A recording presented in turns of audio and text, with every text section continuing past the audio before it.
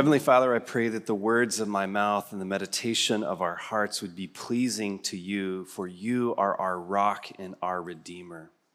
Amen. So for those of you that are not subscribed to the parish communications, or maybe you don't check your email on Fridays, sent out some pretty big news on Friday afternoon, and thought that it would be really fitting and appropriate for me to take this time to share more tone, texture than you could ever put in writing with you. As we just turned and faced the center of the center aisle here, there's a number of reasons we do that. One of which, what happens is we're reminding each other that the way we really come to know the gospel is by looking into the eyes of our brothers and sisters in Christ. That it's in walking together and in growing together that we walk deeper into community with the Lord. And that's absolutely been true for me, given the role that I've had. But I've got some news to share this morning. For the last 8 years, Jennifer and I have served this community, Church of the Resurrection, in this region, Denton County, her as the primary care pediatrician and me as the rector, there's more than one, as a pediatrician in the county and me as the rector here at Church of the Resurrection. And what we've discovered, it took us 8 years to really own this, but that any one of these, either one of these, would be enough weight and responsibility for our young family, but that both of them at the same time under the same roof is really not sustainable for us. And so my last Sunday with you as rector will be Sunday, October 30th. We believe that the Lord's asking me to step away for a season from leadership in a local parish. So I'm not moving to another parish to be a rector or even on staff, but being called into something different in this next season. I do need to say a couple things. Our bishop and leadership council have been incredibly supportive during this time. In fact, Jen moved to a different job entirely, left private practice last year and moved to a totally different role to try to make some adjustments. And in consultation with our bishop and with our council, I made some adjustments to my schedule. And what we discovered 6-7 months in is that we're not in need of just more hours in the day. We really need to enter into a different season as a family.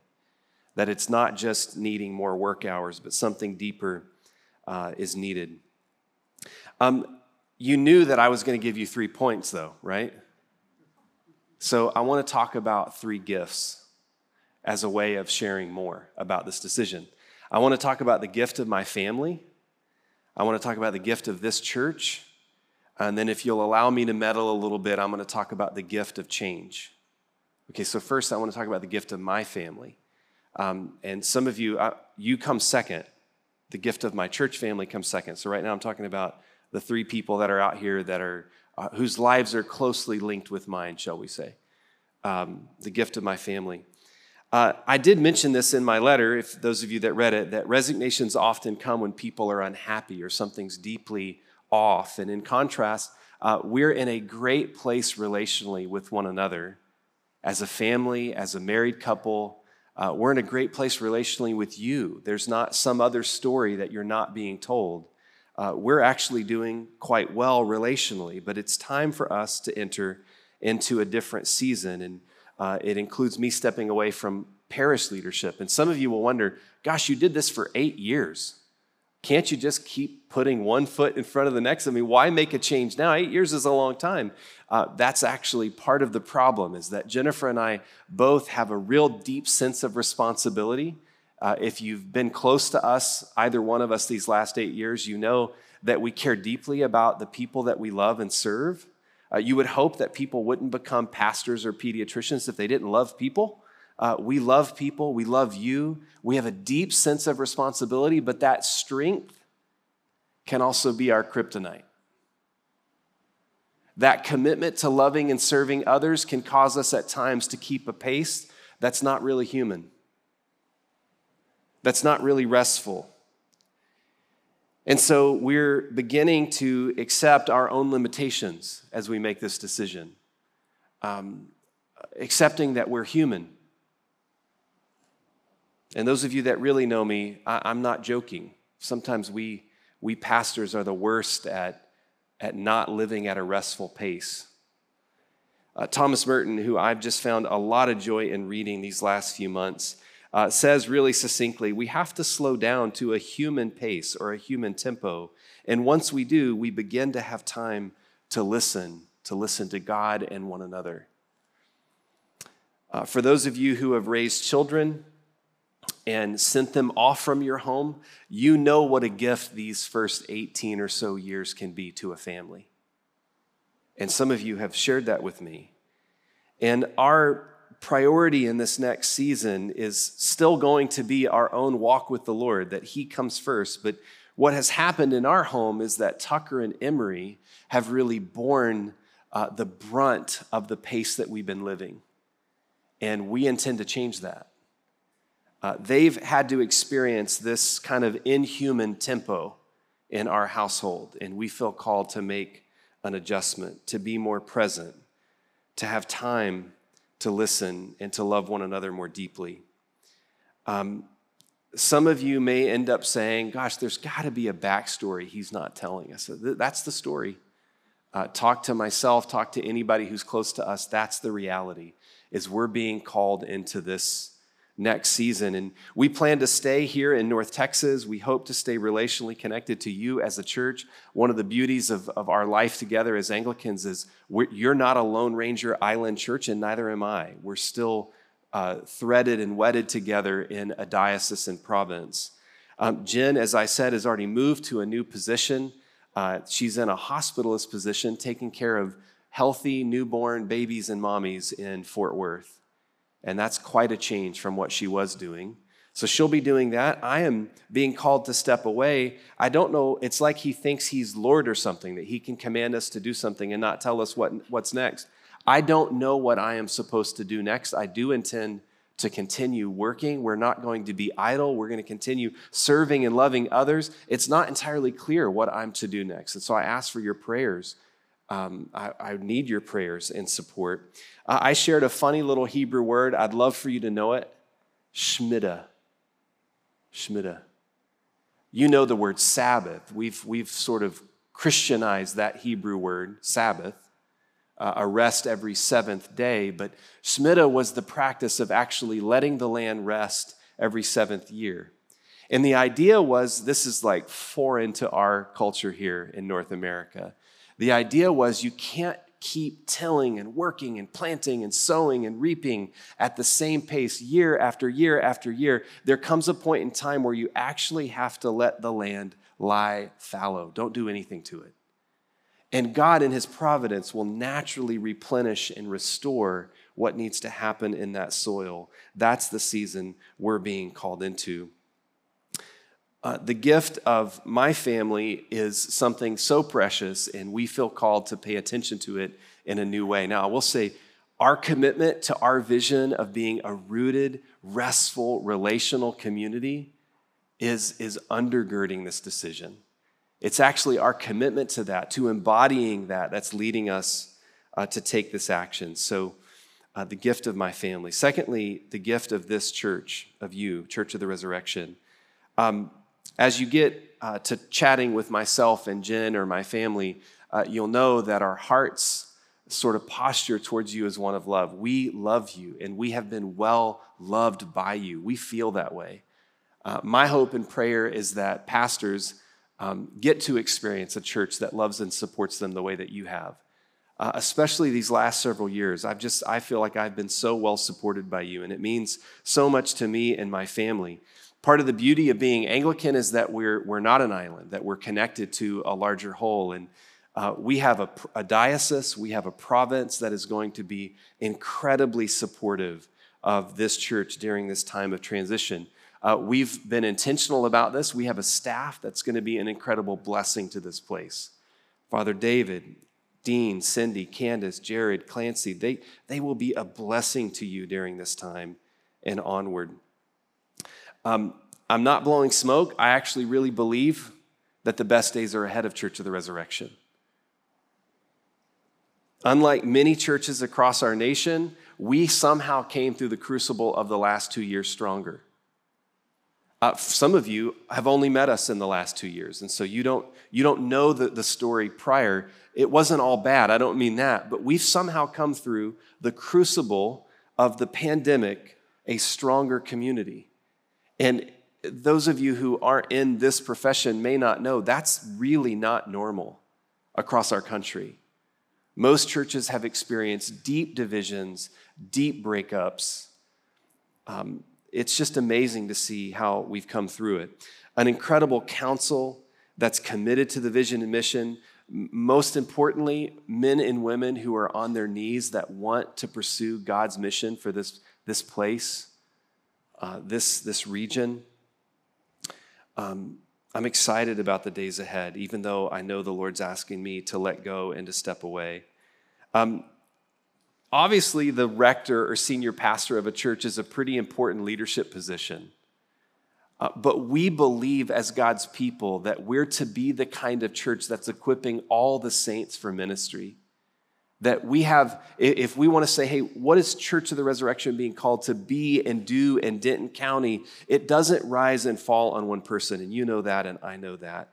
And yet the demands of the office are such that for a season, we're being called to step away.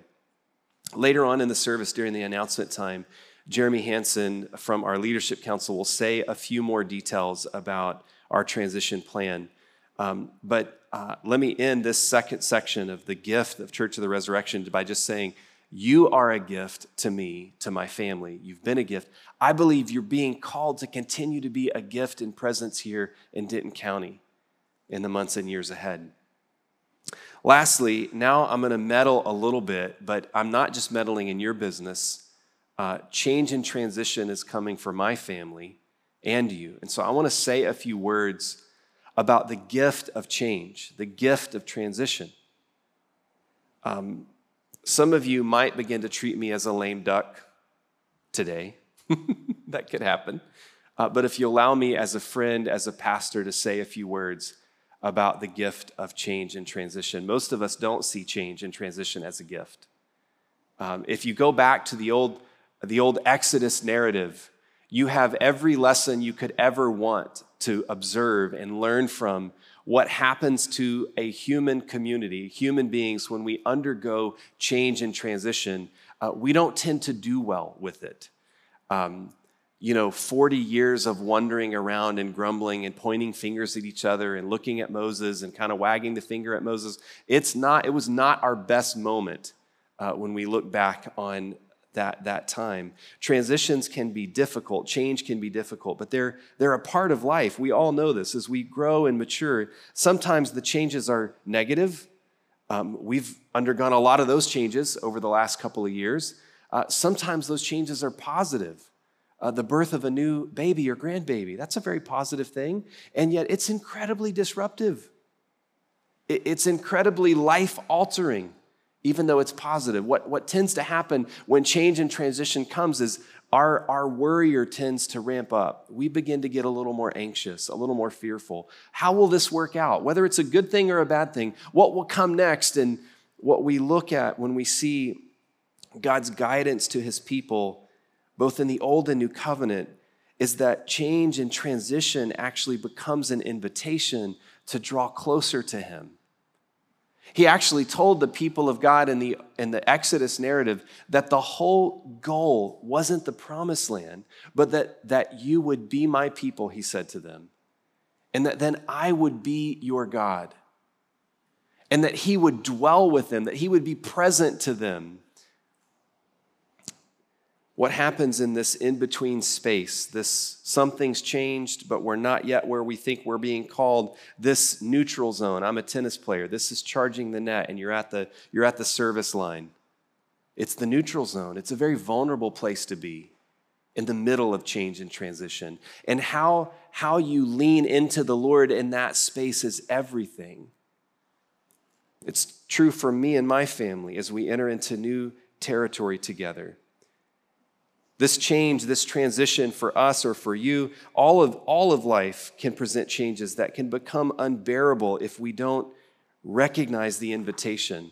Some of you will remember this because you came in after the sermon I think it might have been a year ago. About a year ago, we were in this space, and I shared how three or 4 years ago, I was undergoing a significant amount of anxiety for the first time in my life. Whoa, that's different. What is that? Where is that coming from? Met with a coach, spiritual director, and he said, well, what is it? What's causing you this? And I couldn't put my finger on it. He says, yeah, that's pretty common with anxiety. It's fear without a face. It's anticipating something that we're not quite able to nail it down. And I remember him asking me, have you talked to Jesus about this? And I thought, why would you ask me that? Of course I haven't talked to Jesus about this yet. I meant for that to be funny. It was an invitation, a gracious invitation to say, he's in the boat with you in this transition. You can wake him up, even if he seems like he's asleep. Talk to him about it. Be present to the Lord. We began to work through that together, and I ended up being given this little gift of this 3-phrase prayer that just became the repetitive prayer of the last 3 years. God, you know what we need. This was a prayer for me and for my family. You care about what we need, and you will provide what we need. This became a prayer of trust, of hope, of knowing that even though we were in this in-between space of not knowing what needed to happen, we knew 3 years ago prior to COVID, we knew something needed to change, and we weren't quite sure what it was, and we needed the Lord to show us. But leaning on him in that space was the gift of the change, was him saying, Brian, trust me. And I believe that's the invitation to every child of God when we go through, is we're being invited, just like the people of God that left Egypt, to draw near to him, to trust his provision, to trust his heart, that he cares. It's not just that he knows, he cares about it. And he has the power to provide exactly what we need. Our trust in the Lord during times of transition are put to the test. And I found great help and encouragement from leaning on him and beginning to realize that not only does he know, but he cares, and he has the power to provide. I hear that in Jesus' words in our gospel reading in John 15, being called to abide, to stay connected to stay tethered to his presence. I got to tell you, I've never left a community that I've served for almost a decade. I hope that it's a little clunky over the next few months, because I don't think it's supposed to be slick and easy and without its bumps. It's a big deal. It's a big deal when you, as a follower of Jesus, feel called to be a part of a faith community. You're called to be rooted. We take that very seriously. And so when there's a change in that's a big deal. And so over the next few months, between now and the end of October, it may be a little bit clunky, and that's okay. That's normal. For those of you on the Israel trip, we are going to Israel in November together. And for those of you who are not signed up, we have spaces available. Would you please come with us? But you need to talk to Cindy like today. She's back there. Talk to Cindy today. We want you to come with us. It's going to be an incredible trip. The gift of my family, the gift of this church community, and the gift of transition and change. Look, the early church, they really had to be forced out. Acts 1:8 has been memorialized. I can't talk.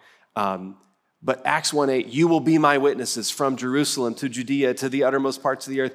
That sounds great. We're going to sort of stay right here and be nice and cozy. They had to be forced out. We, as his children, often are forced into seasons of change and transition. We rarely choose it, but he's with us, and he invites us to embrace this time as a time of gift, of drawing near to him. I shared this in my letter. We're going to sing it during our time of communion. There's an old hymn written by Isaac Watts in the 1700s. For me, it's been as relevant as ever in the last 2.5 years or so of what we've been through as a community, as a society. It's real simple. My shepherd will supply my need. And I want to invite you, not just this morning, but during this time of change and transition, would you lean into this with us?